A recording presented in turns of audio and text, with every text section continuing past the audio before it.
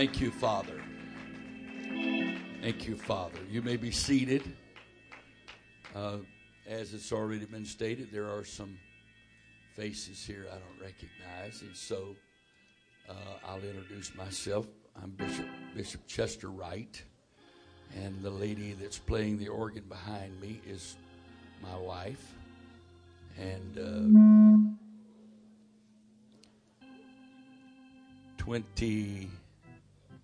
47 years ago,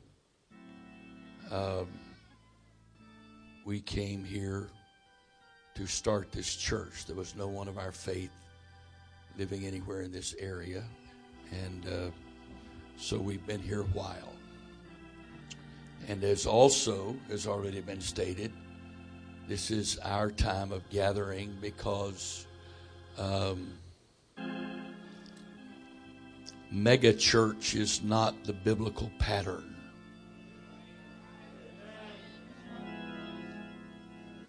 There are no 300-pound spiritual amoebas. That's a single-cell animal. The church is not intended to become a 300-pound amoeba, where you need a projection thing just to recognize the face of the person speaking to you. So rather than multiply in one location, we're multiplying locations. Praise God. And for those of you that think this is a new idea, this has been the revelation to this church that's been taught here since 1982. Well, I haven't heard of it before. Then you're not paying attention. What's happened these last 2 years is not new. We've been planning and preparing for this for 35 years. Praise God. And we are in another season of transition. And it is not a transition at Antioch. It's a transition that is taking place in the body of Christ throughout the world. It's not that everybody is doing the same thing. It's that everybody is making the necessary adjustments to get closer and closer to the biblical pattern. There are spiritual egotists in Christianity today who think that the book of Acts is so simplistic and basic that we're not supposed to be like that today or to live like that or whatever. So the church that Jesus purposely and personally founded is too basic for us today.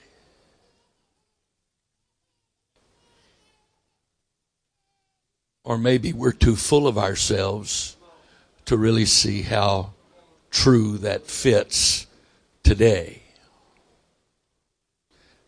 You've heard me say this, most of you have. I'm looking for it. If you find it, please let me know. I think it was one of the news networks or news magazine. I don't remember. I read it online. But someone did a survey within the last year and asked Americans, if there is a God, are you interested in learning more about him? Over 80% of all Americans said, yes, I would like to learn about God if there is one. The second question was, are you interested in participating in a church? And the response was less than 20% that was interested in participating in a church. Now, we can stick our religiously proud traditionalist bony finger at their faces and condemn them to hell because they don't fit our tradition. Well, we don't fit the Bible. Because if we fit the Bible, that 60% would find someone who's prepared to reach them.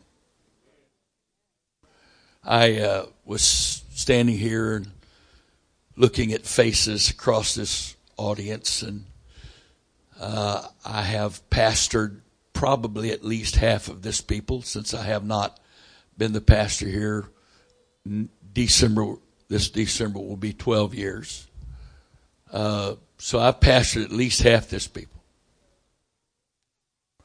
And I've been the bishop of probably another 30% of you. And I look across this congregation and I see so many people that have the ability to give spiritually. But religious tradition discourages that. It makes us spiritually passive. We come and sit and receive. And that's how we define our Christianity.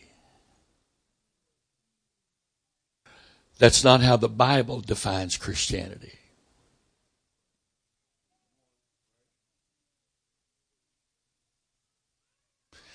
And the sad thing is, anytime you try to get closer to the Bible, you lose people you love because they're not willing to make that trip. Because they're comfortable in their religious tradition. And they don't want anybody messing with that. Well, I've been called to mess with that. That's my calling. And I don't mess around messing with it. If you need an interpreter, that's the kind of language I learned from my mom and dad. My dad was in the Navy. We lived everywhere, all over this country, north, south, east, west, and in the middle in my first 18 years. So I didn't learn how to talk like the people we lived around. I learned to talk like them. And I don't think you need me to point out where they talk like messing with stuff. Okay? I have a better vocabulary. I just like that. Because it says it just like I feel it. Praise God. So we are in a time of transition. I'm going to mess with you so that you can't hear what I'm about to say. Because some of you will be so frustrated with another change that you'll turn your mind and spirit off. And that's not on me, that's on you. So praise God. We are in a time of transition and change, and 2018 will be the most soul-focused year in the history of Antioch.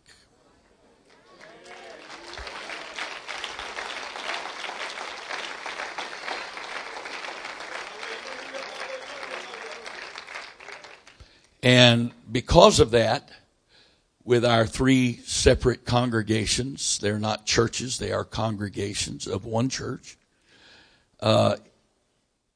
Sunday night becomes a very important time for the consistency of their efforts. I'm going to steal your testimony, okay? Yours.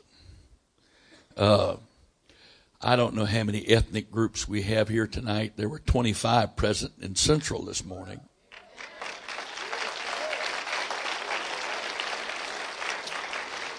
And Antioch North in Baltimore today had our first, to my knowledge, our first 3 Vietnamese get baptized. And one of them received the Holy Ghost. And we are thrilled with that. Amen. The book says, whosoever will, let him come. This is the Lord's body, and he decides who's a part of it. It's not our church, and we pick and choose who we want to fellowship with. Hallelujah.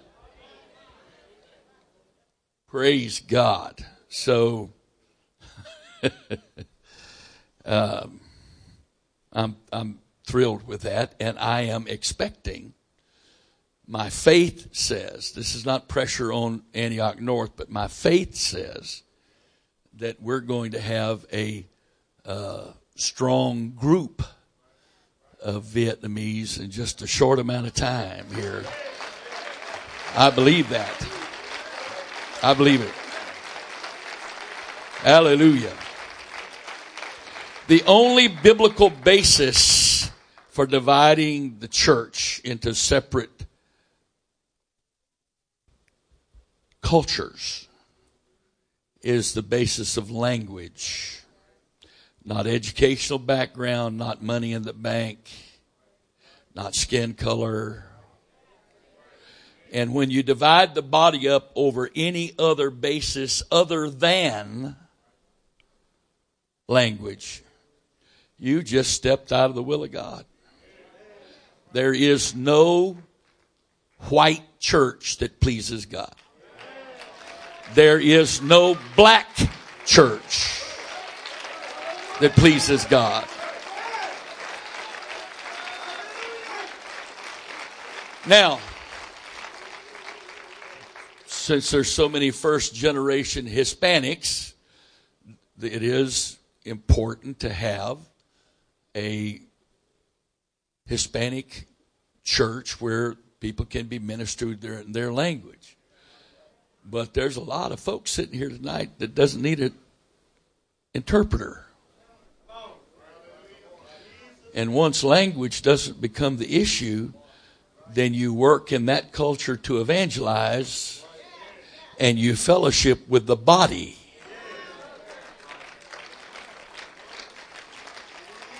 I'm not preaching yet. I'm not preaching. I really am not preaching yet. This is not tonight's, well, it's kind of tonight's message, but not really.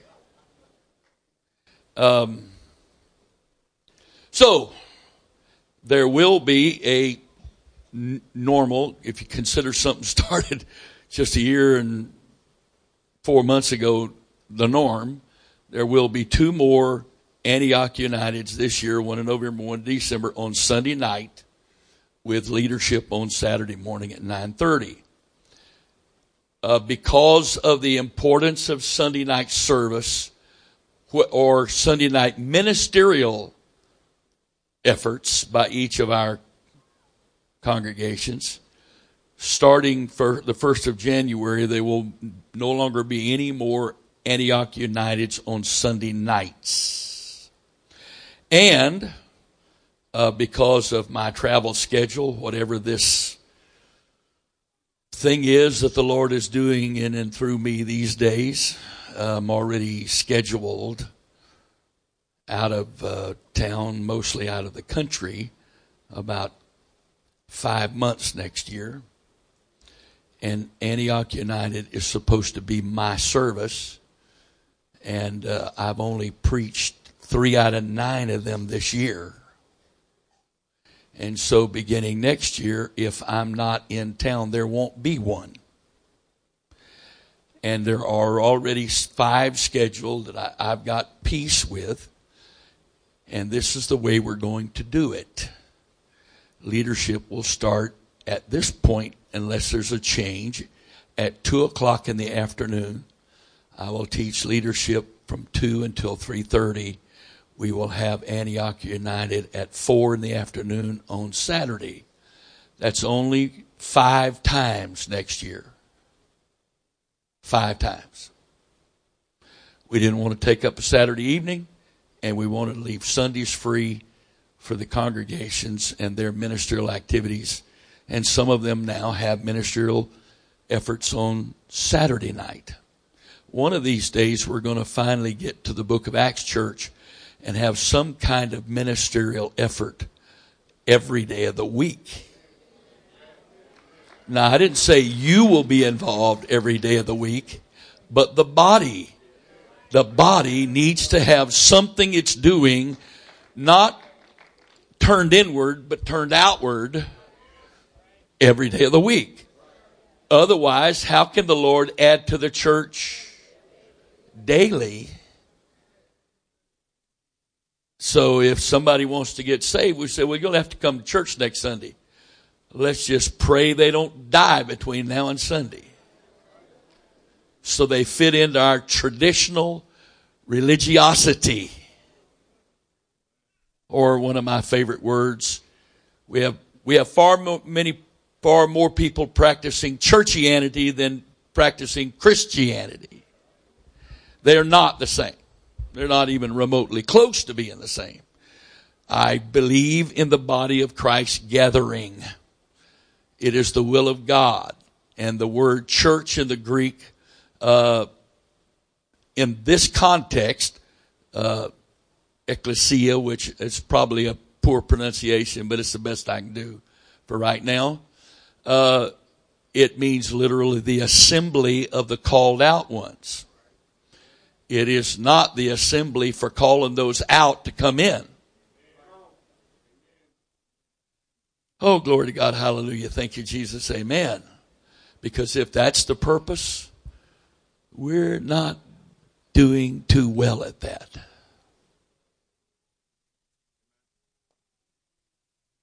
Praise God. So, that's what next year will be. The first one will not be till near the end of February. So we will get you information on that. The Executive Council is still in prayer about the details of this, and we will let you know as soon as it is finalized. Now, the bottom line is the Saturday services will be leadership, and those involved in ministry will be expected. Brother Shelton says you need to learn to speak bishop. So if you have the gift of interpretation, you just interpreted that tongue. Leadership will be expected, but the services will be open to everybody. Anybody that wants to come can come. Praise God. 5 times a year. 5. That's a great imposition on our schedules, isn't it? No. And I think you will see that as we move toward the new year and into the new year, and you begin to see what God is doing, you'll see how absolutely necessary this is. This adjustment. That's my faith. So, the Lord has been talking to me for a couple of weeks now on a particular direction, subject. Some of the verses I will use tonight you will have heard many times before. But he gave me a different perspective on this. I was in California ministering for about 9 days, and we got back Wednesday night, and I was up early praying, and as I was praying, the Lord pointed me toward Romans chapter 9, 10, and 11. Now, I've read those. I've studied them, especially chapter 10. It's the chapter that talks about how faith operates and how to minister in faith. And I really got to reading chapters 9. Well, I started near the end of chapter 8 and read 9, 10, 11, and the beginning of chapter 12. And I read slowly and carefully, and I checked words and what they meant, and I checked different translations on verses as I was reading through that. And I have to tell you how deeply challenged I am by that. Jesus was entering into Jerusalem on the back of a donkey just days before his crucifixion.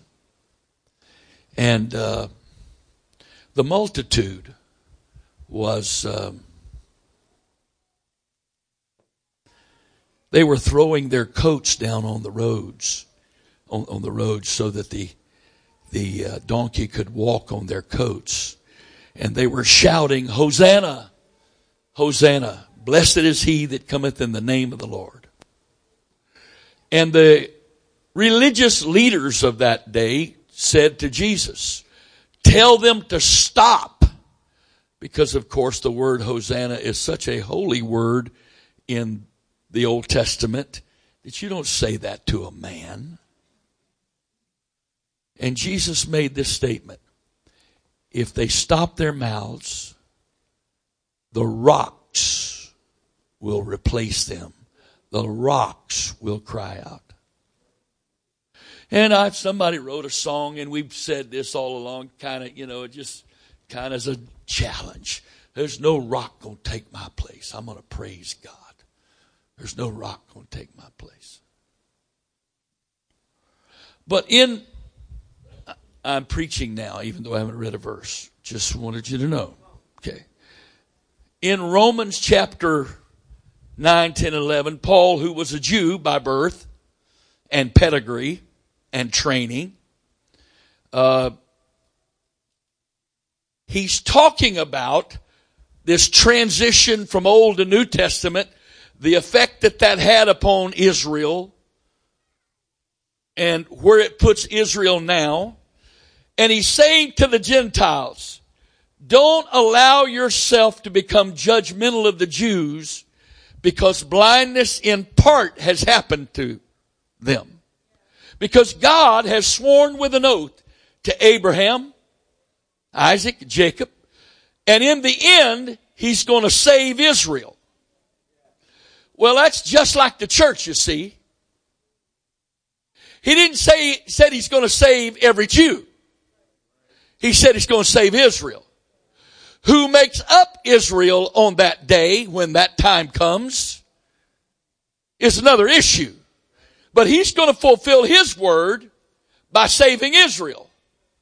And the church is predestined to be saved. The church. I didn't say any denomination. Put no name on that because he didn't put a name on it. The church, the body of Christ, cannot be lost. It is predestinated before the foundation of the world to be saved. Now, who's in that body is a different story.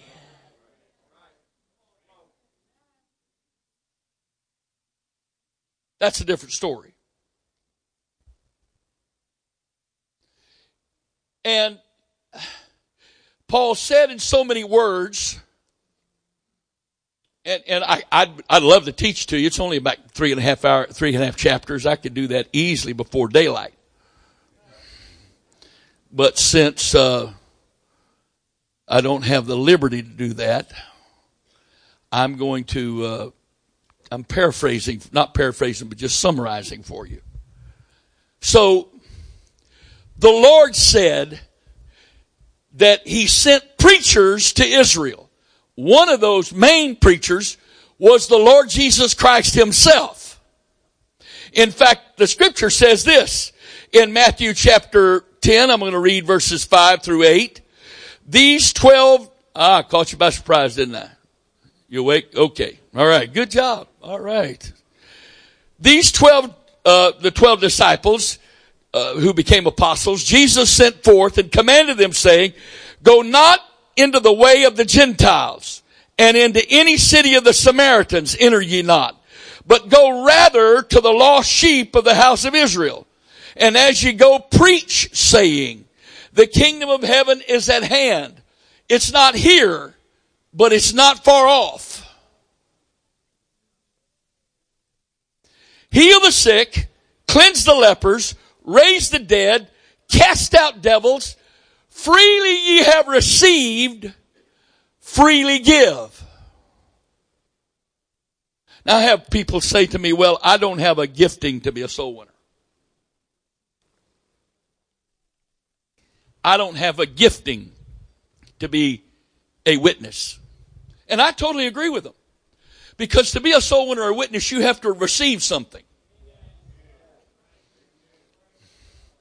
And I agree, if you've received nothing,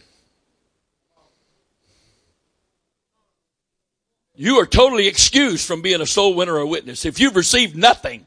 Of course, the slight problem is this. If you've received nothing, you're not saved.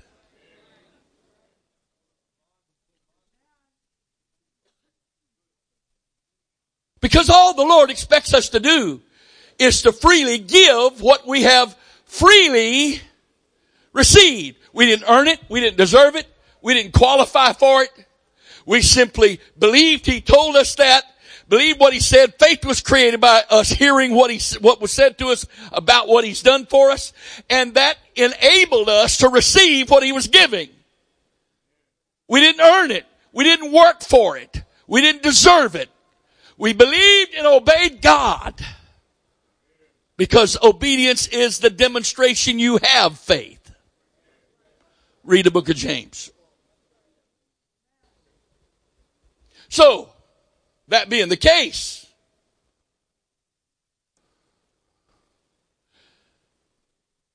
He said He sent them out to do that. One more time, I'll read another place. The woman, all of you have heard the story probably of the woman with the daughter that was grievously vexed of the devil, and Jesus wouldn't even talk to her. Matthew 15 verse 21. Matthew 15:21. Then Jesus went thence and departed on the coast of Tyre and Sidon, and behold, a woman of Canaan came out of the same coast, and she was a Gentile. Okay, get that point. And cried unto him, saying, have mercy on me, O Lord, thou son of David. My daughter is grievously vexed with a devil. But he answered her not a word. And his disciples came and besought him, saying, send her away, for she crieth after us.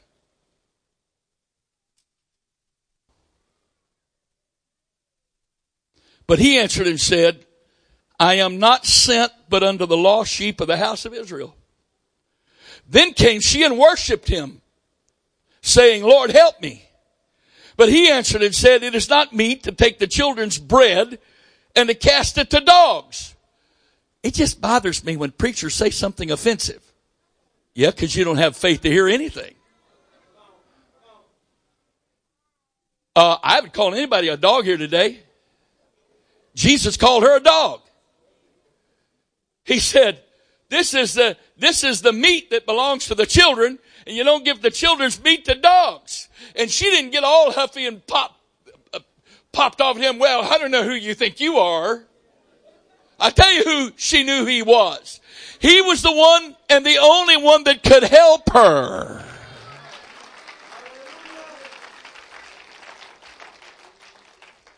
It is not meet to take the children's bread and cast it to dogs. And she said, truth, Lord.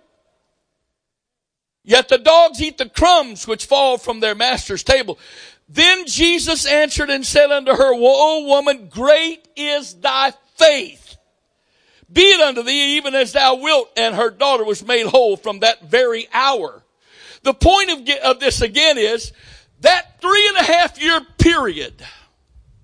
Hello? That 3.5 year period of time that Jesus ministered. The focus of that ministry was not on the house of Israel that was lost at that point, but the prophesied covenant that was coming was going to change everything. And it wasn't an A or B choice question test. It was either or. But when he said, that one is now old and here's the new one. Those who cling to the old, when he changes it to the new, go from being saved to lost.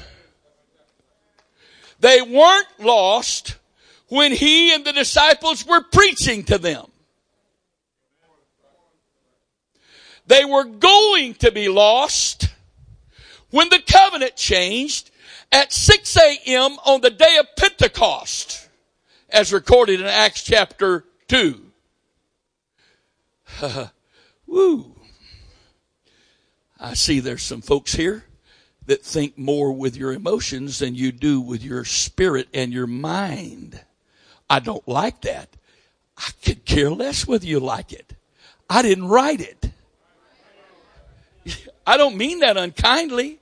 It doesn't matter whether you like it or not. Well, I don't agree with it. Then you're not disagreeing with me. You're disagreeing with the book. I'm not trying to be unkind or rude here. I'm just telling you exactly like it is.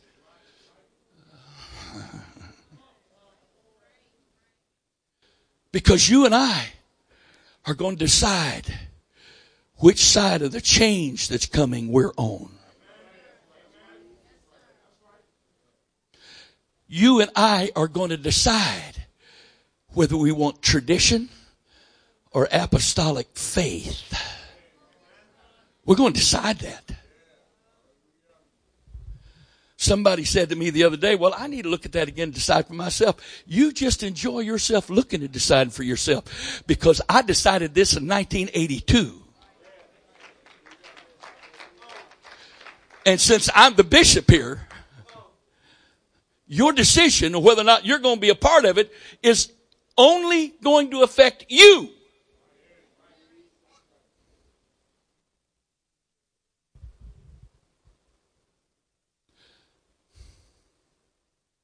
Because the bottom line is this.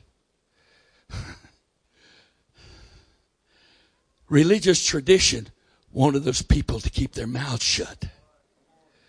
Because it wasn't the professional religionists that were out there casting their coats on the road and crying, Hosanna, Hosanna, blessed is he that comes in the name of the Lord. It was people who believed his word and recognized that he was the one that had come.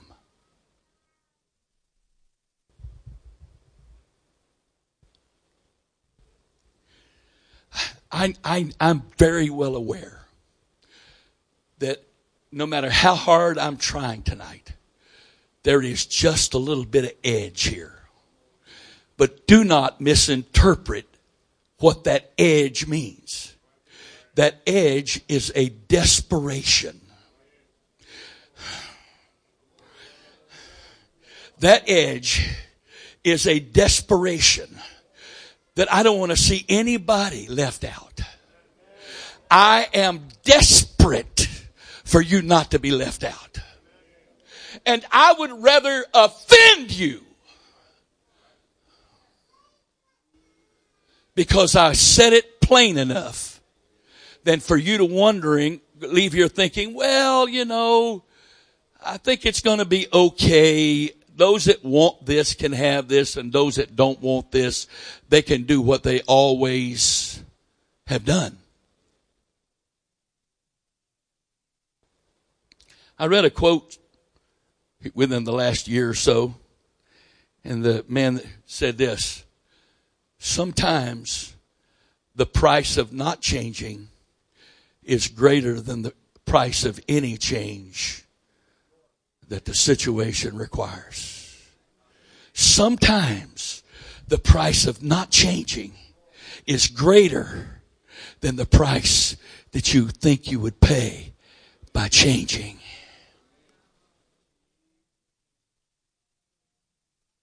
If we walk in the light as he is in the light, we have fellowship one with another. And the blood of Jesus Christ, his son, cleanseth us from all sins. But the book also says this: thy word is a lamp unto my feet and a light unto my path. We don't fix it to the overhead because this is where we are and this is where we're staying. Our relationship with God is not static. It is a process. It is a walk with God. In a few weeks, it will be 49 years for us. I pray that I have made some progress as a husband in 49 years. because she doesn't deserve to live with the husband she married. He was ignorant, arrogant, didn't know anything close to what he thought he knew. And there's not one way I conducted myself as a newlywed husband that I would even dare consider being today. But I didn't get here the next day.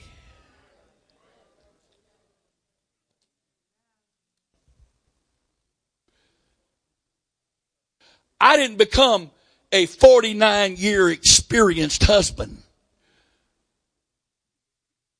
within a week after saying I do. Some of the things that God did in my life that had a major effect upon our marriage didn't even happen till after we'd been married a full 10 years.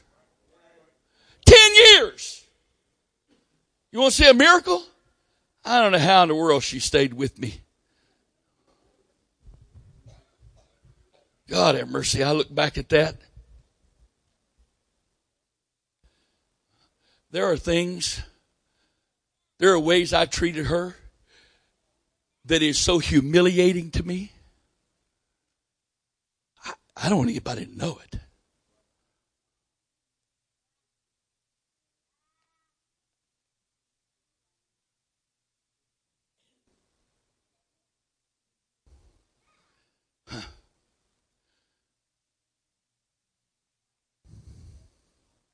I'm not proud of it.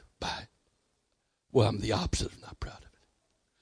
Only the Lord has helped me to be healed over the way I've treated her and to help her be healed over the way I treated her. Well, didn't she have problems? That's what I finally learned. Her problems weren't my problem. They were God's problem. And he didn't call me to fix them. He just called me to love her, not fix her.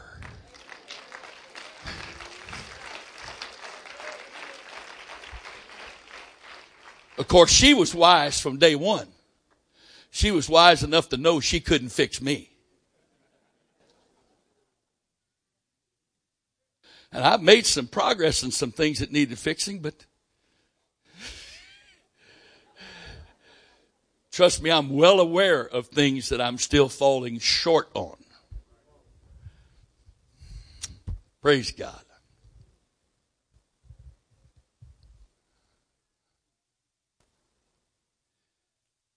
So, Paul says about Israel, blindness in part has happened to Israel.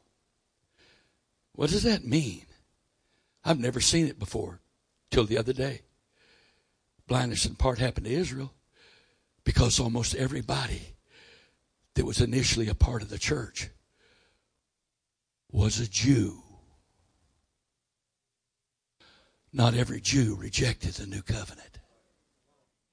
And Paul, who was the apostle to the Gentiles, if you read the book carefully, most of the time when he went to a new area, the first thing he did, the first place he went to preach was the synagogue.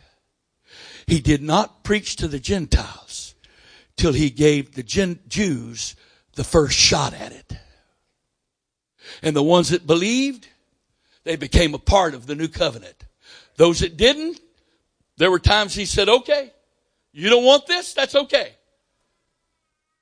As a Jew, because you're my kindred, you're my people, I came to you first to give you first chance. But if you don't want this, God has promised. Ooh, okay, all right. Let's do some reading since some of you got a little problem with this. Hallelujah. I'm going to read fast if you don't mind. Praise God. Let's start with verse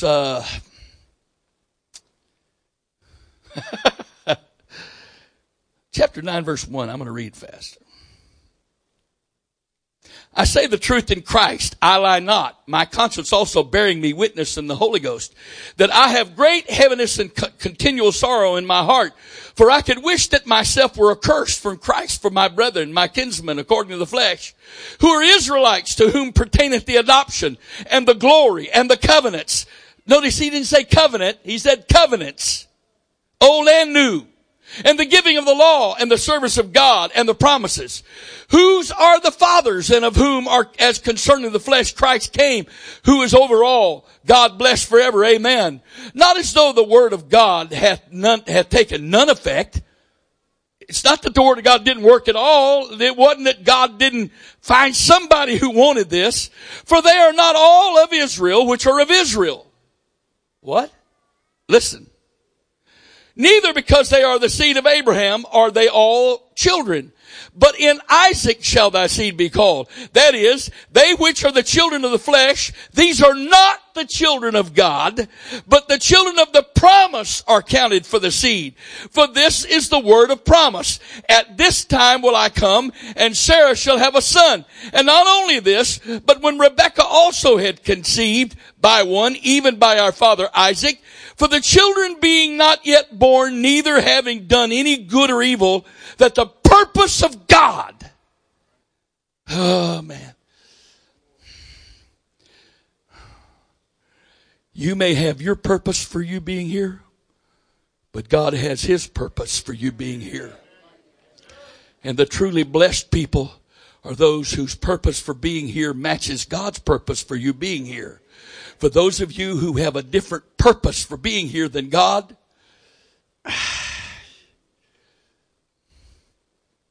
does it work? It doesn't work. For the children not being yet born, neither having done good or any good or evil, that the purpose of God according to the elect to election might stand, not of works, but of him that calleth. It was said of her, the elder shall serve the younger, as it is written, Jacob have I loved, but Esau have I hated. What shall we say then? Is there unrighteousness with God? God forbid. For he saith to Moses, will have mercy on whom I will have mercy, and I will have compassion on whom I will have compassion. You mean God predetermines this? No! You determine it. The word of God is quick and powerful and sharper than any two-edged sword, piercing even to the dividing asunder of soul and the spirit and the joints and the marrow, and is a discerner of the thoughts and intents of the hearts. Every moment of your life is a test of your faith. And God simply observes how you respond to what He allows. And those that get angry with Him and all huffy and upset with Him, who don't like the way He runs His business. But those that say, you are my Father, you are my God. I trust you. I don't understand this, but you don't have to explain it to me. You're the potter, I'm the clay. You're the Father, I'm the Son. Whatever way you want to do this is okay with me. I'm not talking about you saying that to a preacher. To a church? Are you kidding me?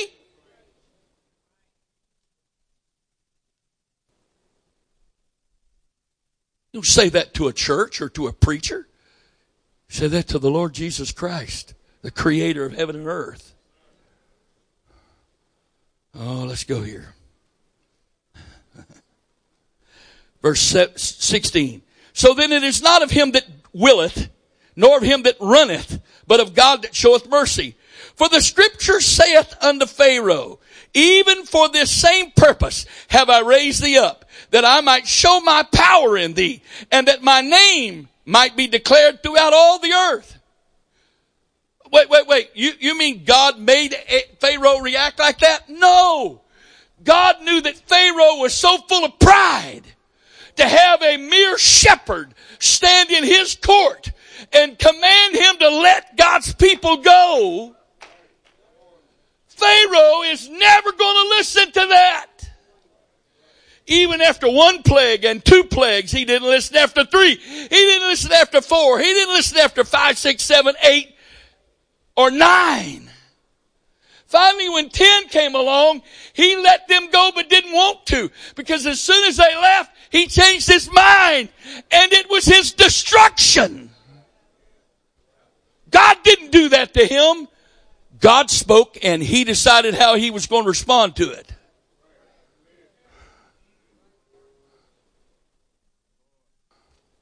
But the effect of it, God speaks and you decide how you're going to respond to it. And if you respond in a way that's not God, there are those who think that this whole God thing is just the most unfair, horrible thing there is. That's because they are so blind to reality. Because their reality, the bonds of their reality is Facebook and Instagram and Pinterest and Twitter. And if it ain't real there, if Google doesn't give you the answer, it can't be real. If the internet disagrees with it, then it can't be God. That's their world, see. And that thing rises up in them and says, nobody's telling me what to do. Really. So that means you don't pay your taxes. You don't ever drive below how fast you want to drive. You never pay attention to stop signs and red lights because you don't like them. Oh, isn't that amazing? Man can tell you what to do, just not God. Because there's nobody that lives in such a way that nobody tells them what to do. That is absolute, total deception. That your mind has got to be so messed up to even make such a statement. It's like the person that says, there are no absolutes. Really, the statement you just made is an absolute. So are there absolutes or are there no absolutes?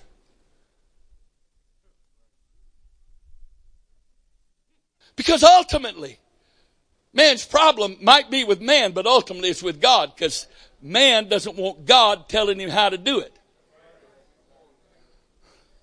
When I was a kid, I've always loved airplanes, and I would get the plastic models and put them together. Well, it's pretty simple. You got two halves of wing, you stick it together.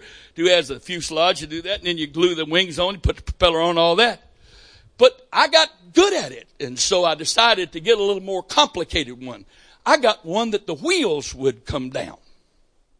So I did my normal thing, you see. I just put everything together, because I always put the wheels on last, because when you have wheels that won't move, you stick them on last. There was a slight problem. If you wanted the wheels to come up and down, they had to be put in between the wings before you glued them together.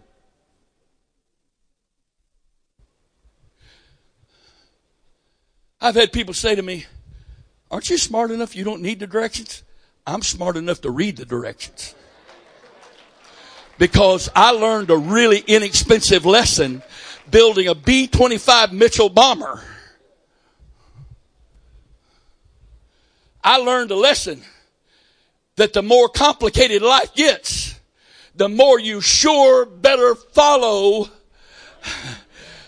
the directions of the author, the creator, the designer.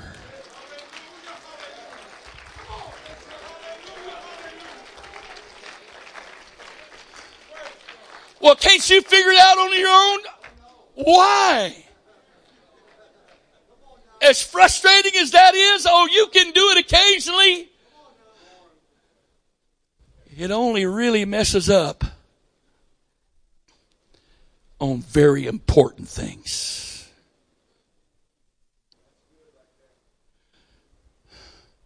My wife was so intimidated by an iPhone, an iPad. She was so intimidated. And I did everything I could for her, and she'd use it, but I'd do all that stuff for her. Well, guess what? She found out, what she thinks she found out, was that it's not as complicated as she thinks. No. She's smarter than she thinks she is. She's at least as smart as our 5-year-old grandson. Because he can teach you how to do all this stuff. Oh, you elderly folks that are over 40 that are that are intimidated by the iPhone. And so when a new version of the software would come out, she was at the point where I would back up the phone, I'd download the software, I'd get it all working. Well, the last couple of times, she hadn't said a word to me. I'd say, you ready to do that? Oh, I've already upgraded the software. Well, here's the difference. I had read a little bit about iOS 11. And while it's supposed to be the greatest advance in software yet by Apple, it's a major change. And I made up my mind, I'm not doing this till I got time to read about how to do it, because I don't have the time for the frustration of learning it by Braille. Now, my dearly beloved here, she's had her iPad upgraded now for about probably a month. It wasn't out long. She upgraded hers. And if I hear this once a day, I hear it a couple times a day. I hate this new software. I hate this new operating system. They messed everything up. Nothing's where it was before. It's all changed. I just smile and keep my mouth shut.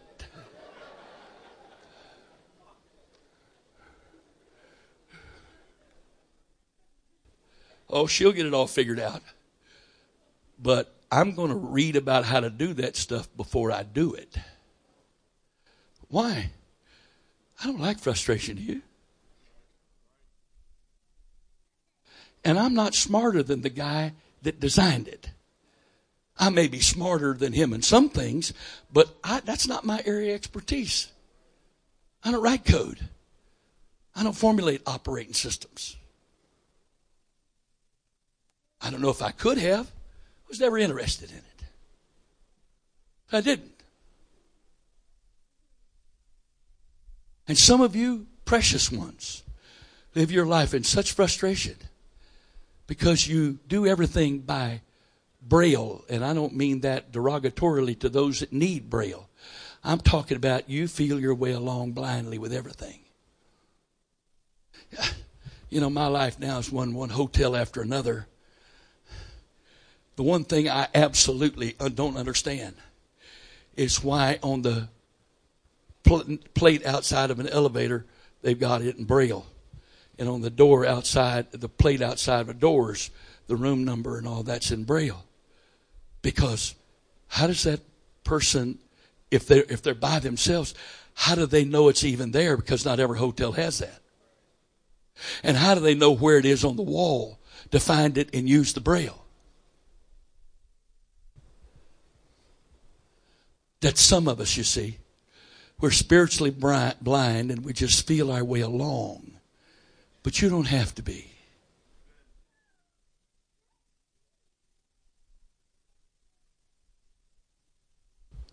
The Bible talks about two conditions. One is where people are blind. The other is where people are sitting in darkness. They're not the same condition. The blind can't even see when there is light. But those in the dark can see. They just choose to live in the dark.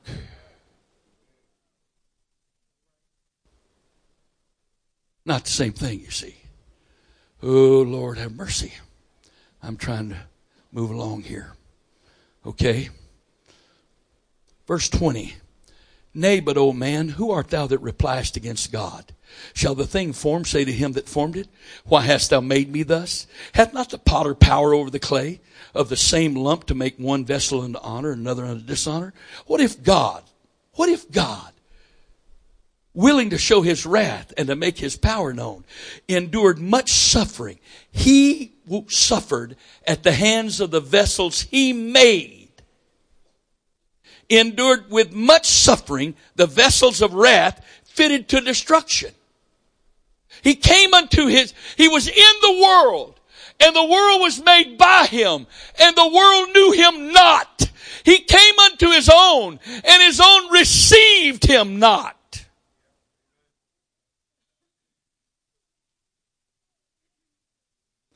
Verse 24. Even even us whom he hath called, not of the Jews only, but also of the Gentiles. Listen now. This applies to us. Hear it.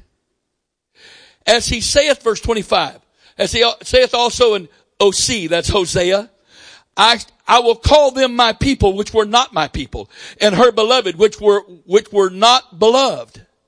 And it shall come to pass that in the place where it was said unto them, ye are not my people, there shall they be called the children of the living God. Isaiah also crieth concerning Israel, though the number of the children of Israel be as the sands of the sea, a remnant shall be saved. Why?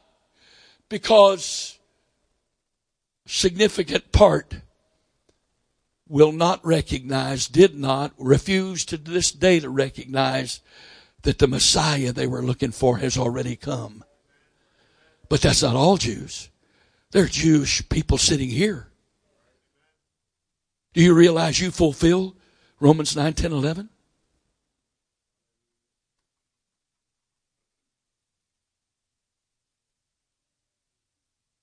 Oh, Jesus.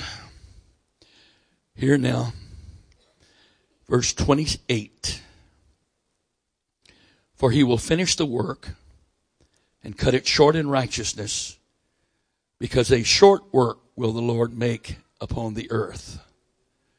I need to read that in a couple of different translations, if you could, please. You may or may not have these in the computer, but I will read what's here. Just for quickness sake,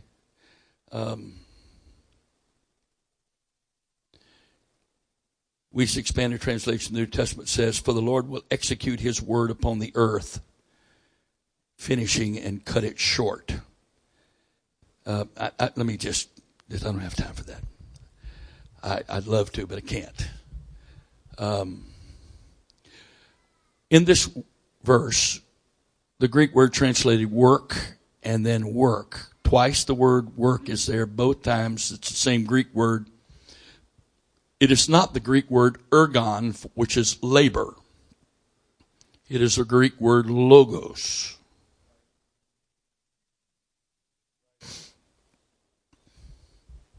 And what he says is this: he will finish, and the Greek word there is literally, he will finish it completely in its entirety. Nothing left out. He will finish completely the word, and cut it short doesn't mean he is going to cut some stuff out. In fact, I'll read the Strong's translation for that. Cut it short. It means to contract by cutting, figuratively to do concisely or speedily. What's being cut is the space of delay that has been there in the past between events. He has spoken. The word of God is forever settled in heaven. It is going to come to pass in its entirety. But it's going to happen really quick.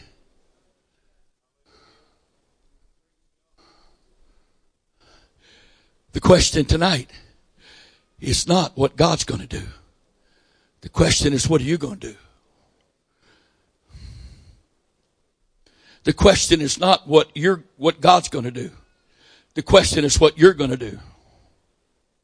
I was on the phone with Brother Shelton the other day, and I said to him, I just have this feeling that something's coming, and it's going to change everything. It's just going to turn everything.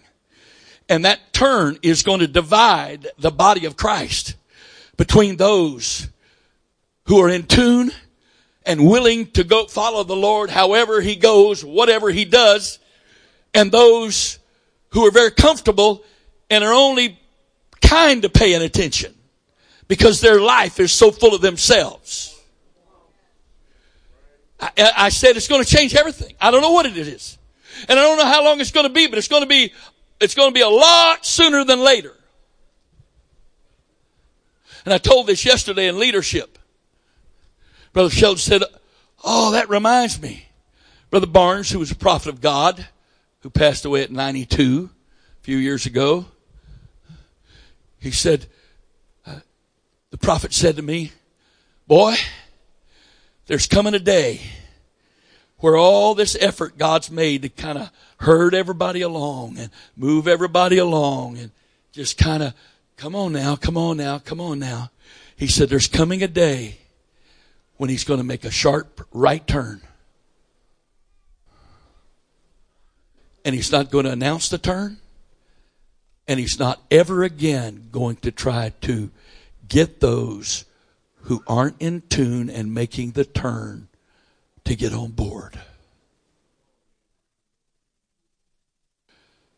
I said, Brother Shelton, that's exactly what I'm feeling. That's exactly what I'm feeling. The day's coming. There's going to be a turn. Because you see, this isn't about building a crowd.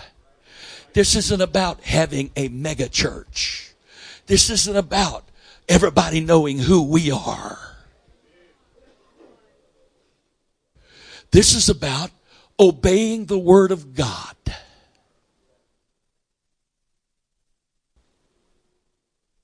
This is about doing the will of the Father.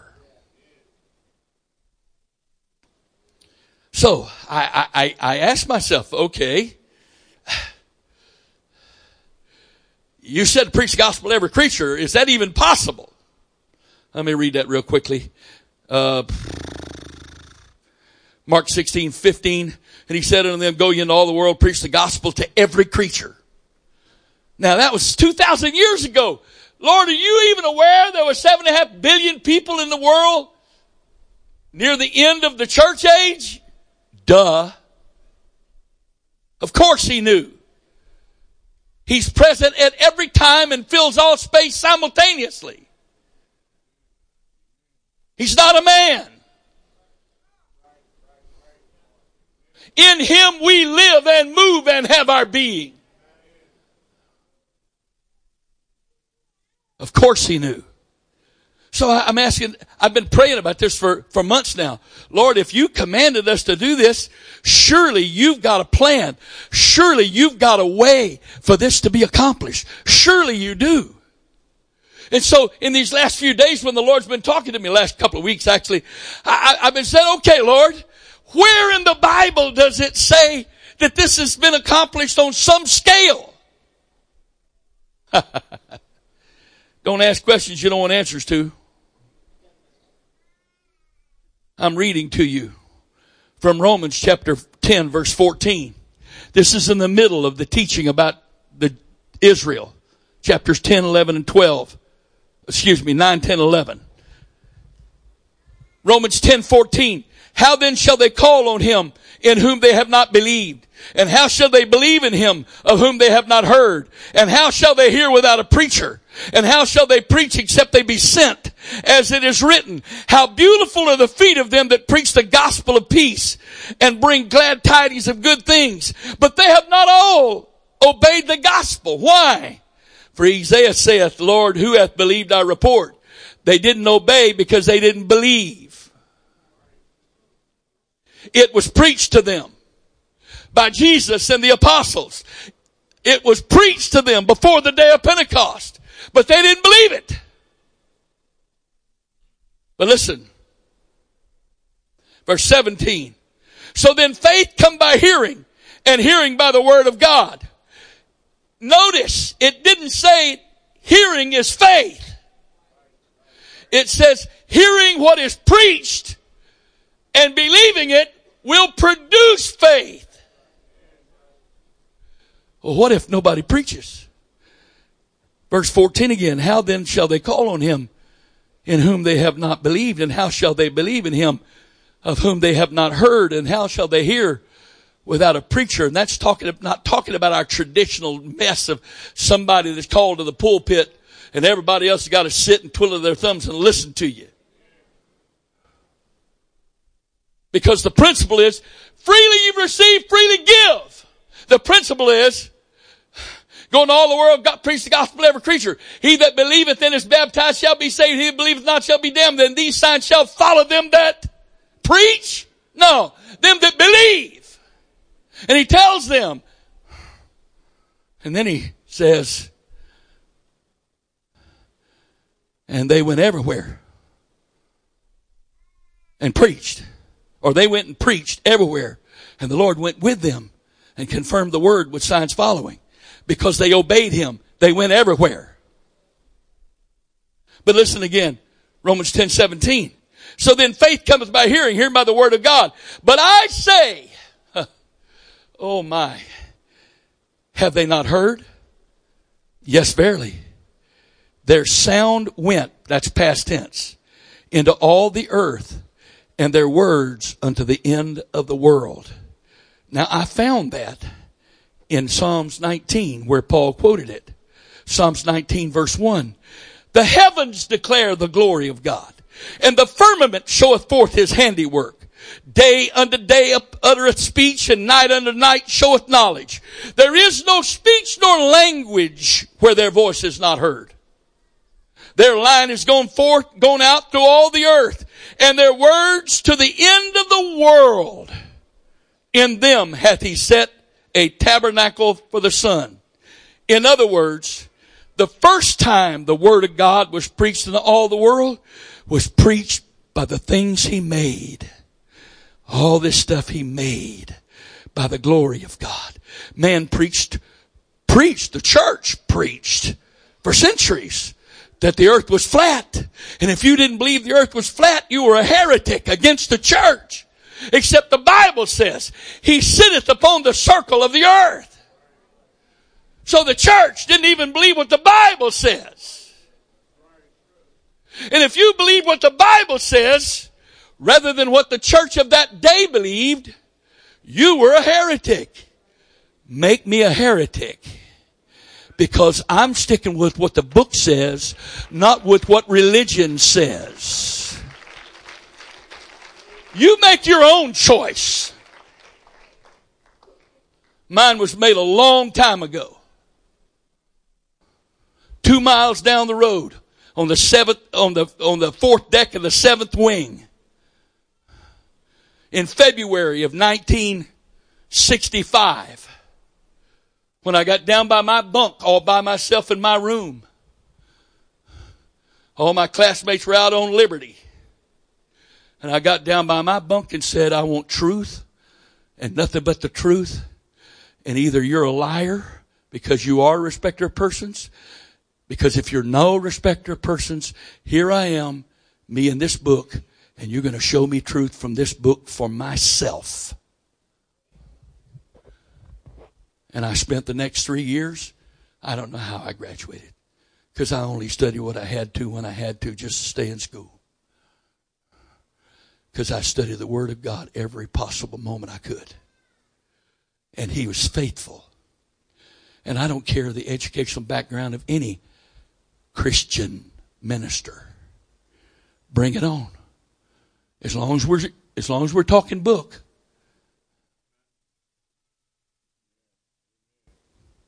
Let's do it. If we're going to talk book, let's talk. You want to talk philosophy? Got no use for it. You want to talk religious tradition and the teachings of the fathers? I got no use for it.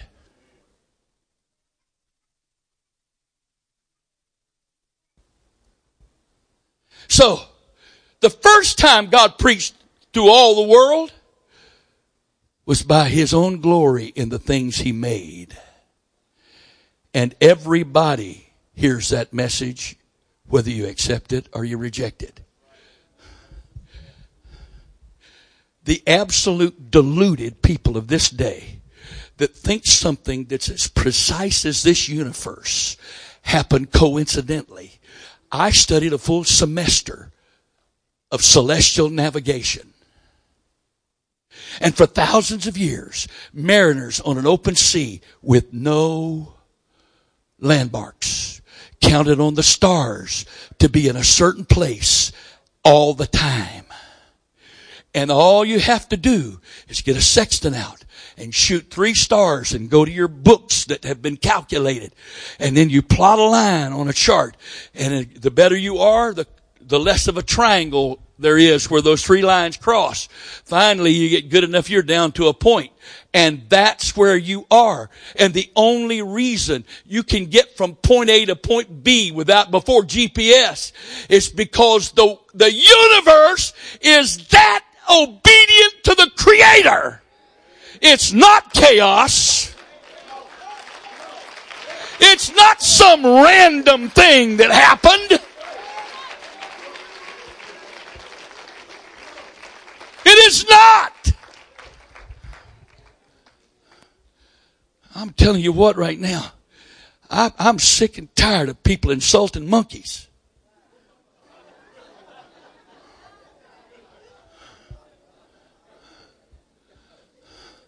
Because there's a whole lot of things that men do that monkeys would never consider doing. And to call us an advancement from monkeys with the way some of us act.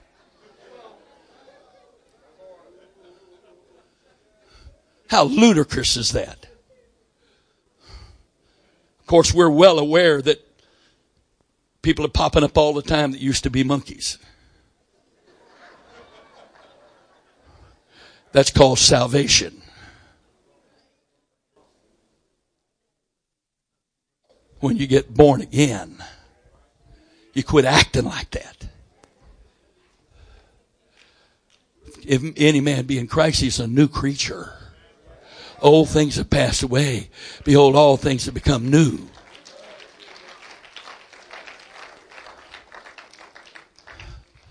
Oh, Brother Wright, isn't this wonderful that I'm not the one that preaches to you every week? I think that's a good thing, because that frees me up.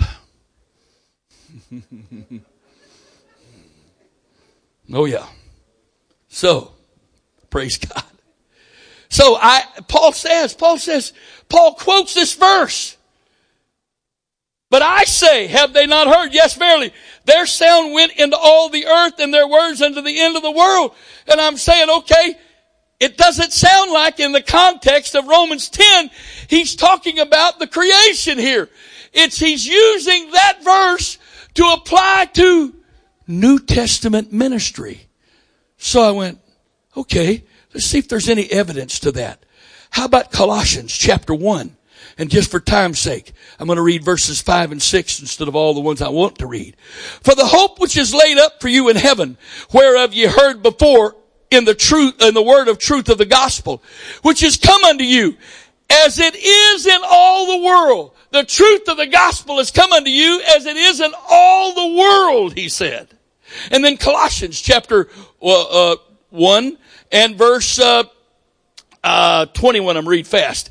And you that were sometimes alienated, enemies in your mind by wicked works, yet now hath he reconciled in the body of his flesh through death, to present you holy and unblameable and unreprovable in his sight. If, because there's a colon at the end of verse 22. It's not a period. If you continue in the faith, grounded and settled, and be not moved away from the hope of the gospel, which ye have heard, and which was preached to every creature which is under heaven, whereof I, Paul, am made a minister. Paul, are you saying that in your lifetime, the church preached the gospel to every creature in the world in that day? By the mouth of 2 or 3 witnesses, Romans chapter 10, Colossians chapter 1 verse 6, and Colossians chapter 1 verse 23. Oh, but let's don't stop there. Let's go to Acts chapter 19. I'm reading again quickly in verse 8. This is after the 12 disciples of John at Ephesus got rebaptized because they hadn't been New Testament baptized, and they received the Holy Ghost when Paul laid his hands on them. And he went into the synagogue, spake boldly for the space of 3 months, disputing and persuading the things concerning the kingdom of God. But when divers were hardened and believed not, but spake evil of that way before the multitude, he departed from them and separated the disciples, disputing daily in the school of one Tyrannus. And this continued for the space of 2 years, so that all they which dwelt in Asia heard the word of the Lord Jesus, both Jews and Greeks, in 2 years, without TV, without the internet, without telephones, without text messages, without email, without airplanes, without automobiles. Now, you either believe what the book says or you don't. What does the book say?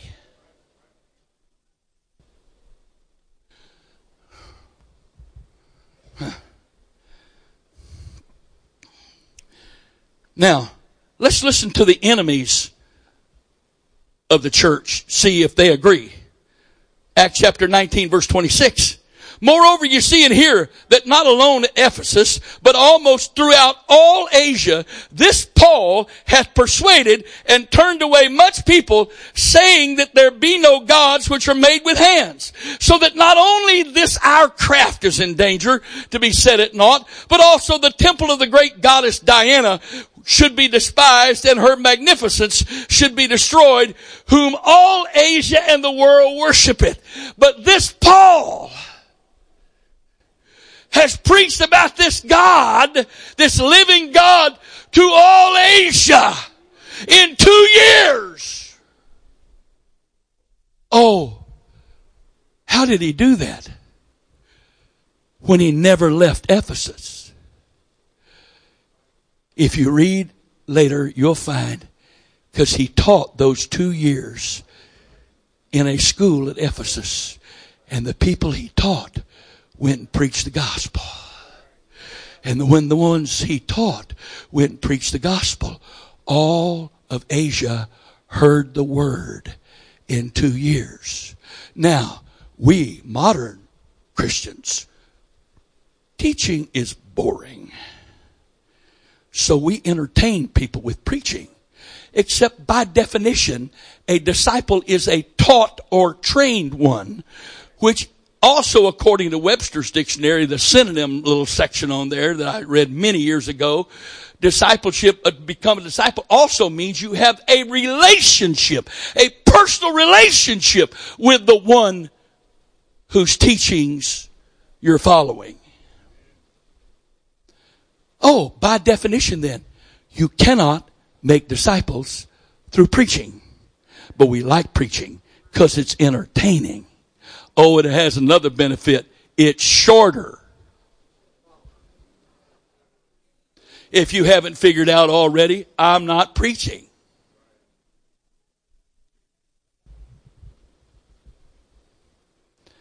I don't even like preaching. I only preach when the boss won't let me do anything else. And I'm not being disrespectful because he's in charge.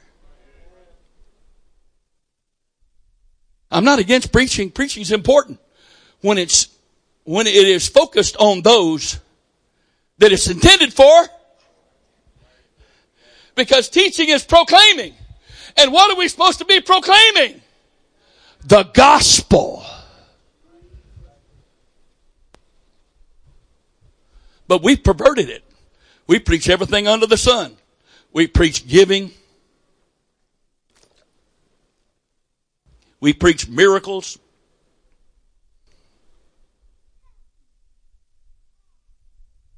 Etc. Do I believe in all that? Absolutely 100%. But that's not the gospel. The gospel is the good news, the death, burial, and resurrection of Jesus Christ. You can't save people by giving. You can't save people by miracles. They're saved because they hear the gospel and believe it. And that faith produces an answering obedience.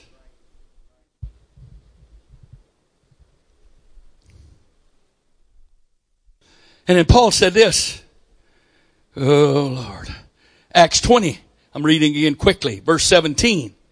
And from Miletus he sent to Ephesus, called the elders of the church, And when they were come to him, he saith unto them, Ye know from the first day that I came into Asia, after what manner I have been with you at all seasons, serving the Lord with all humility and with many tears and temptations, which befell me by the lying in wait of the Jews, and how I kept back nothing that was profitable unto you, but have showed you and have taught you publicly and from house to house,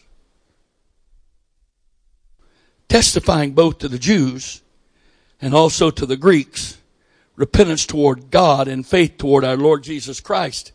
And since Paul said these things, and Paul commanded us to be imitators of him, even as he is an imitator of Christ. That's what the Greek word says. King James says follower, but the Greek is imitator.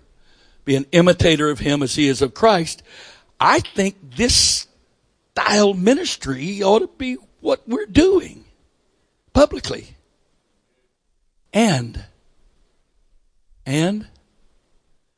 house to house. How else do you think they reached all of Asia? On Sundays? You think all of Asia heard the word with the preaching being done on Sundays? You know what the problem with this is? It is so simple, it's obvious. So if I can't see it, I have to ask myself the question, why can't I see it? Okay. So Matthew 24 and verse 12 says, because iniquity shall abound, the love of many shall wax cold, but he that shall endure unto the end, the same shall be saved. And this gospel of the kingdom shall be preached in all the world for a witness unto all nations, and then shall the end come. There are three. I've always said two, but it's actually three. Three primary Greek words translated by the English word W-O-R-L-D. One is cosmos, one is eon, and then there's this one that's a little harder to pronounce. It is O-I-K-O-U-M-E-N-E.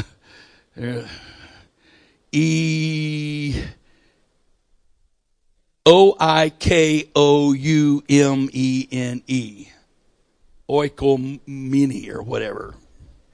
I'm a Greek scholar, right? Not. So, here's what that word means. It means the whole inhabited world, or all of the inhabitants of the world. So this gospel of the kingdom shall be preached, not hopefully will be, shall be preached in all the world for a witness unto all nations, and then shall the end come. So let's look at this, okay? The whole world had the gospel, the word of God preached to them by the sun and the stars and the moon, the solar system and the planets and the universe and all created beings. They quickly learned when to sow and when to reap and how long it took to grow stuff. And they learned all of that because God designed all that. They didn't invent any of that. You know, man acts like he invents this stuff. Let's see, I just invented the law of gravity. You sure did. Yes, sir. And you must have landed on your head because you invented the law of gravity like it was never there before. Or the old fable that an apple fell out of the tree on, Leonardo da Vinci's head. Isaac Newton. Thank you. Yes, it didn't hit me in the head. Okay. And he suddenly decided there is a law of gravity. Well, there's been a law of gravity for thousands of years, but he just got around to acknowledging it.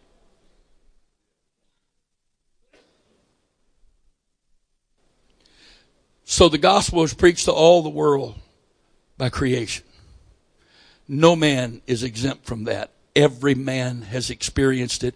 Whether he acknowledges the truth of that or not, he benefits from it every day.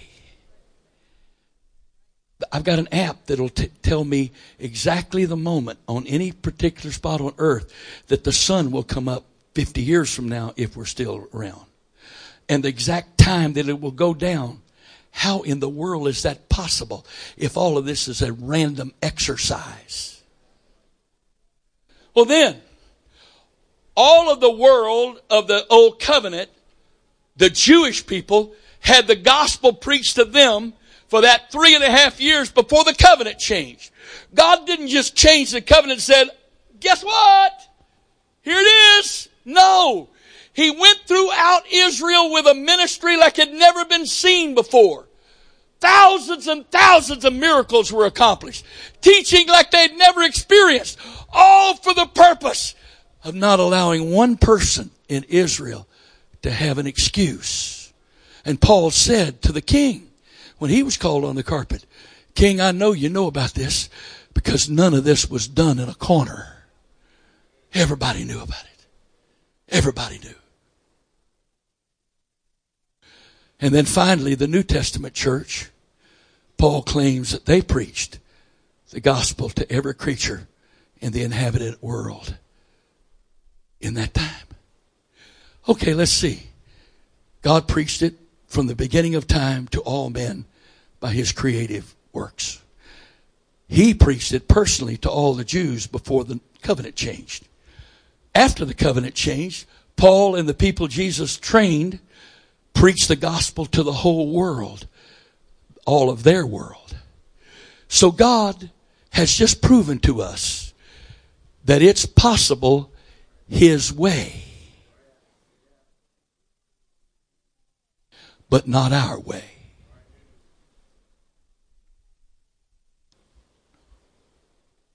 That means if we're going to be obedient to God, we've got to give up our way and do it his way. Well, what is that way? We're learning. The steps of a righteous man are ordered by the Lord.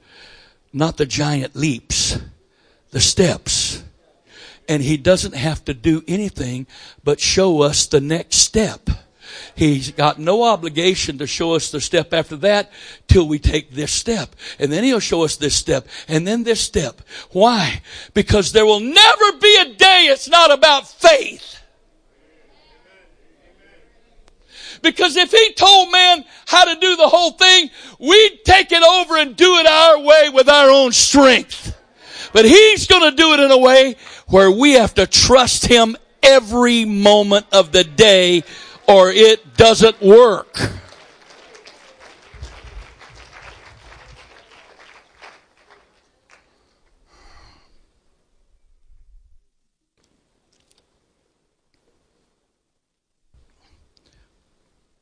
From a traditional churchianity standpoint, this has not been one of those messages that you could shout over.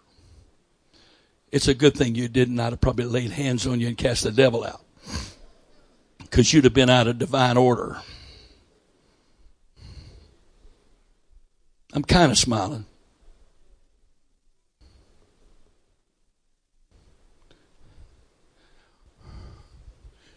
Because I prayed today. I love you. Not like he does. I'm trying to actually get out of the way and let him do the loving through me instead of me trying to love you. But I prayed today that the spoken word would find a lodging place in every heart, mind, soul, spirit, and life and family in this place. Such a lodging place that you cannot ignore it, you cannot deny it, you cannot avoid it. That at some point here in the next little while, you're going to say to Jesus, I give up. You're God, I'm not.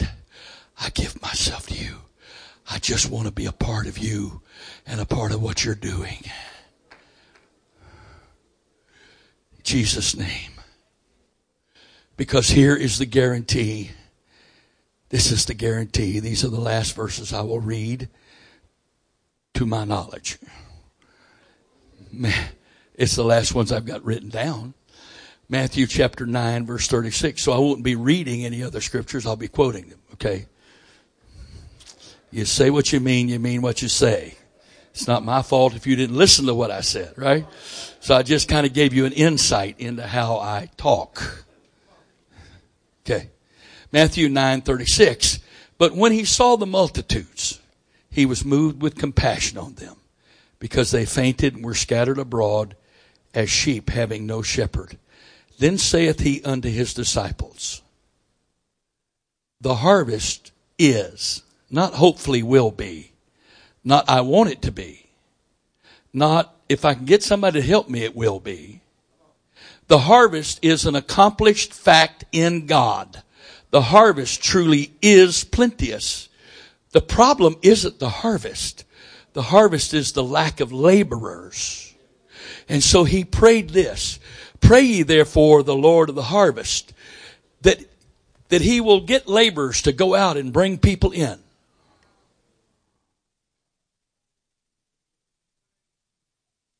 Surely it says that. That's what we do.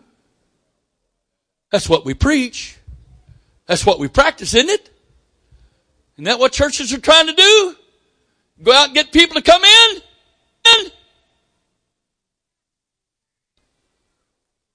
Now, either Jesus really messed it up here, or we need to read what he says and understand he means what he says and says what he meant. Pray. Get this. This is what's really cracks me up about this. I don't mean that sacrilegiously or disrespectfully to him at all. He is amazing. I just marvel at how he does stuff. He is so much smarter than us. It is ridiculous. You can't even compare a human being with him. The scripture said, here comes the first quote. The scripture says that God has determined that by the wisdom of God, he has determined that the world by wisdom cannot know God. In other words, God has made up his mind that finding him is not going to be dependent on how smart you are. That would make him a respecter of persons. Because then the wise, the intelligent, would be the ones who find God, and the ones who aren't wouldn't. But God has determined that in the wisdom of God, that the world by wisdom will not find God. And he's chosen the weak things of the world and the things that are despised and the lowly things of the world to bring to naught the things that are. Why? So he gets all the glory. So he says, pray ye therefore the Lord of the harvest that he will send forth laborers into his harvest. And I like to see the expressions on people's faces when I share this next little tidbit, and some of you have heard this many times, but I still like to do it. The Greek word translated send forth there is almost always used in regards to casting out devil. It is the Greek word ekbalo. Balo is where we get the word ball, and it's something you throw or cast. Ekbalo means to eject by authority, regardless of what it takes to do so. So, you eject devils from lives that they're trying to hinder. But you pray for the people of God, those that have freely received, that are not going into the harvest field, that are not freely given to others. We want to come in here and sing a few songs and clap a little bit and listen to a preacher and endure unto the end as long as our end can take it, and claim we have obeyed the scripture somehow. When he commanded us to pray, eject, that his laborers would be ejected out of their place of comfort and complacency and delusion in religious tradition into his harvest field. Because the harvest is plenteous. Problem is the laborers. Now, you don't have to pray that way. It's okay. Because I pray it. I don't pray it nice either. Because you see right now, you take this any way you want to take it. All those people that have never heard one true gospel message in their life shouldn't have to wait on people that hear gospel preaching over and over and over and over and over and over again, and are too busy with the temporal world they could care less what the eternal destination of those people is. Brother Wright, that's not being very kind. Really?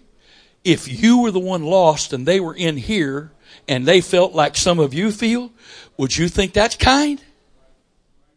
Because this service is about over with. But hell isn't and never will be.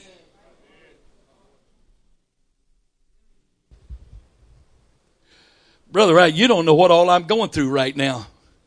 Yes. And I don't mean this as facetious as it sounds. It's just my limited vocabulary. But good luck with standing before your Savior and telling Him why your life is so difficult that you don't have time for the lost. Good luck. Oh, there is no luck because you have no chance of trying to excuse yourself before the King of Kings and Lord of Lords because your life is so difficult. That's why you couldn't be involved with what put nail prints in his hands and nail scars in his feet and a scar in his side and a back that looked like it was a plowed field and a face that was rearranged by being beat on for over an hour by soldiers. And our lives are too complicated and difficult to have time for people that are going to go to hell forever.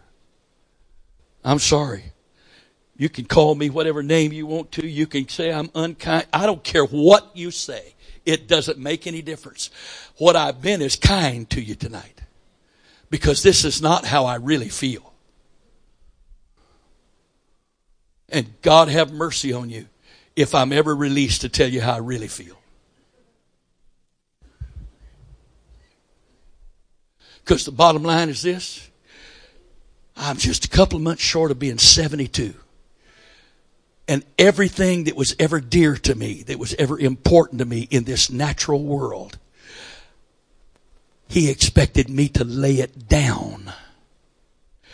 And at a time when everybody else is retiring and kicking back, or the ones that can are,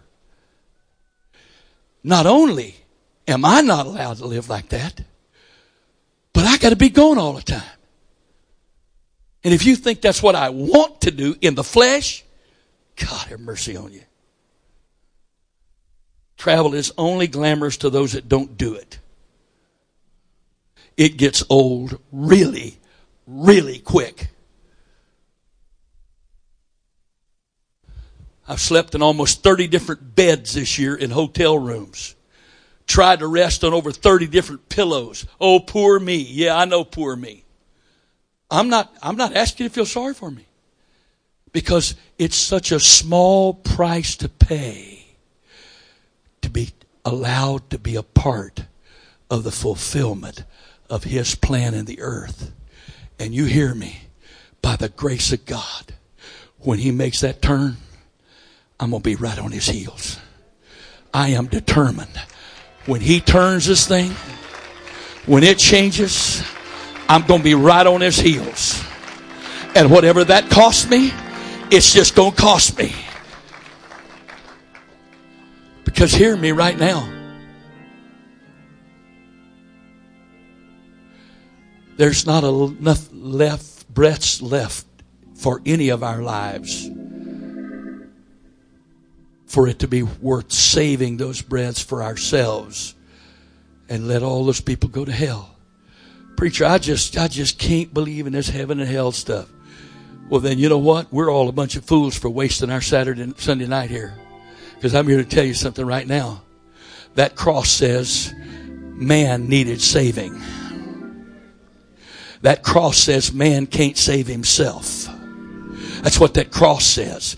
Man can't save himself through religion. Man can't save himself through good deeds. Man can only save himself through faith in the Lord Jesus Christ and the blood that He shed so that our sins could be forgiven. And He asked nothing of us but us. That's all He asks. The problem with that is, I don't know what to do with all He gives back. I don't have room for it all in here.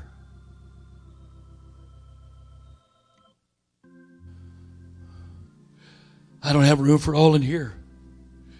I don't have room for it all anywhere in my life. He gives to such an abundance. And I'm not talking about things. I'm talking about the things of God. He gives those in such an abundance.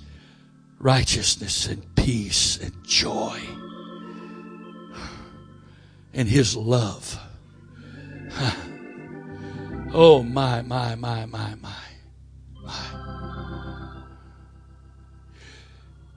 And in this life, the only thing that tops what He gives me, what He does for me, because by His grace I've given Him all of me, the only thing that tops that are those moments when I have the privilege of simply being His mouth, where He speaks to a soul and you see their eyes light up with understanding that there's hope and that there's purpose in life and that somebody really does love them. That, my friend, is the only thing that is greater than everything He has given to me. That's it. Father,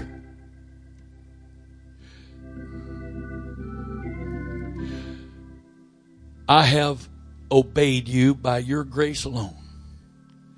I don't claim the credit for having obeyed You tonight. I have not left out one word You wanted said. I have not added one of my words to it. Again, by only Your grace. In the name of the Lord Jesus Christ, I speak the spirit of wisdom and revelation and the knowledge of You, that our eyes might be, the eyes of our understanding might be opened, and that we might understand that the messenger is not God, but the message is from You, God. Let us hear Your words this night, and let us believe Your words, and let us respond to Your words. No matter how radical it may seem, Your words would require our lives to change, because You want what's best for us, not for the way we're wasting ourselves and our lives. In the name of the Lord Jesus Christ. I don't want you, if you need to leave, you're welcome to leave. God bless you. Some of them have already left. That's fine.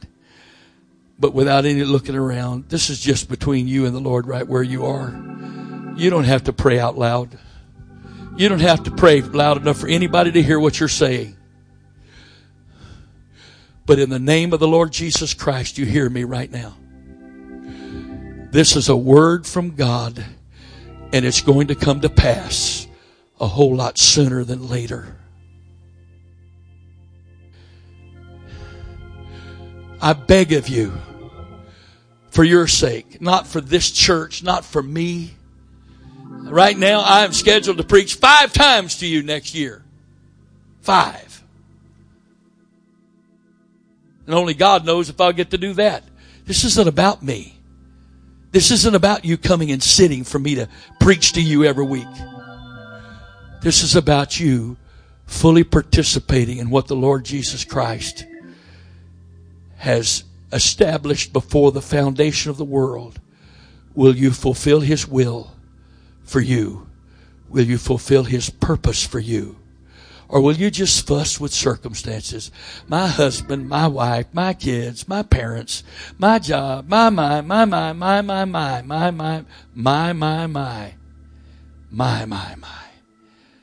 It's the problem. Because if you save your life, you're going to lose it. But He said if you lose your life for His sake, you will find it. He came to give life, and life more abundantly. What's your choice? Father?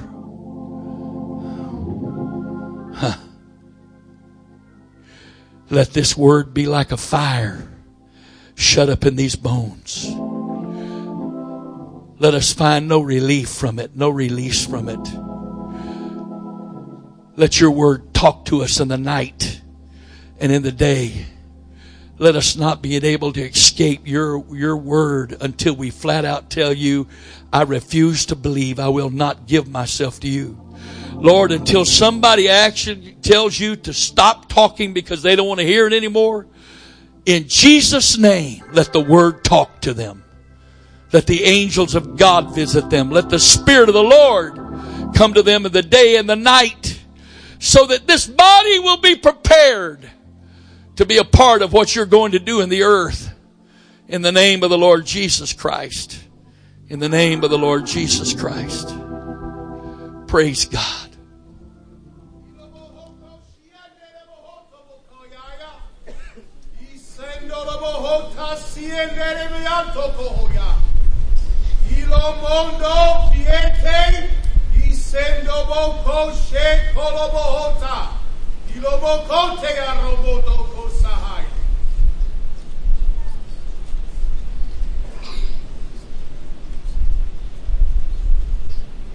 I've spoken tonight, and my servant is true.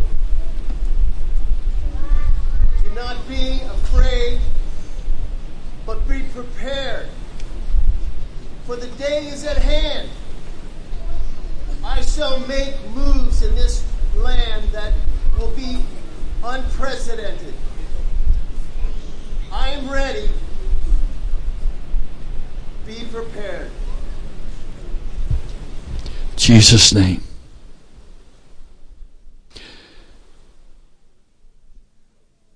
This is not disrespectful of what God has just said. This is what needs to be said because of what God just said. This week will be a week of preparation. It will be like no other call to war prayer seminar we've ever had. The first 5 were just training and preparation and just how to pray and what our authority is. And last year we prayed and used that authority. But this year we are equipping. It is a time of equipping. I know some of you have schedules you just can't get out of. I understand that. But if there's anything you can do to be here for the teaching Wednesday, Thursday, and Friday at 10 a.m., I don't know when it's going to stop. That's when it's starting. And then Tuesday, Wednesday, Thursday, and Friday will be primarily directed prayer with very little teaching and instruction, only that which is necessary for everyone to be able to participate, especially those that were not in the teaching session. There is a specific roadmap He has laid out for this week. Those who participate fully now or in the nearest future you can in watching and whatever, you're going to be prepared. I couldn't have picked a better word. I didn't pick the word. That's exactly what this week of Call to War, Spiritual Warfare Prayer Seminar is about. It's about being prepared. Being prepared. I'm going to be teaching some things that I've taught before, but I'm going to be teaching them from a new perspective I have never taught before. And I'm going to be teaching some things that I've never taught before. And you should know this by now, but if you don't, we will be praying at 10, and as soon as the Lord releases me, I'll be teaching each day. We will be praying at 7. Officially praying. Hopefully people will come in and pray rather than fellowship before then. And as soon as I am released to do so after 7, I will be ministering. So if you're planning on it being a church service and showing up 45 minutes after the start time, you're going to miss all of that. And you're probably going to come in on prayer that you don't even know what we're praying and why we're praying. If that's the best you can do, get here. The Lord will help you to catch up somehow. But this week, this is a very critical week. In fact, the Lord told me today as I was waiting on Him for this message that tonight was going to be the actual kickoff, the preparation, because you're the ones that needed to hear it first. God bless you. Thank you for your patience with me. Thank you for your patience with this word. Thank you. Shake hands, be friendly, and prove that you really didn't need to get out of here by standing around and fellowshipping for the next hour. Hallelujah. The Lord bless you in Jesus' name.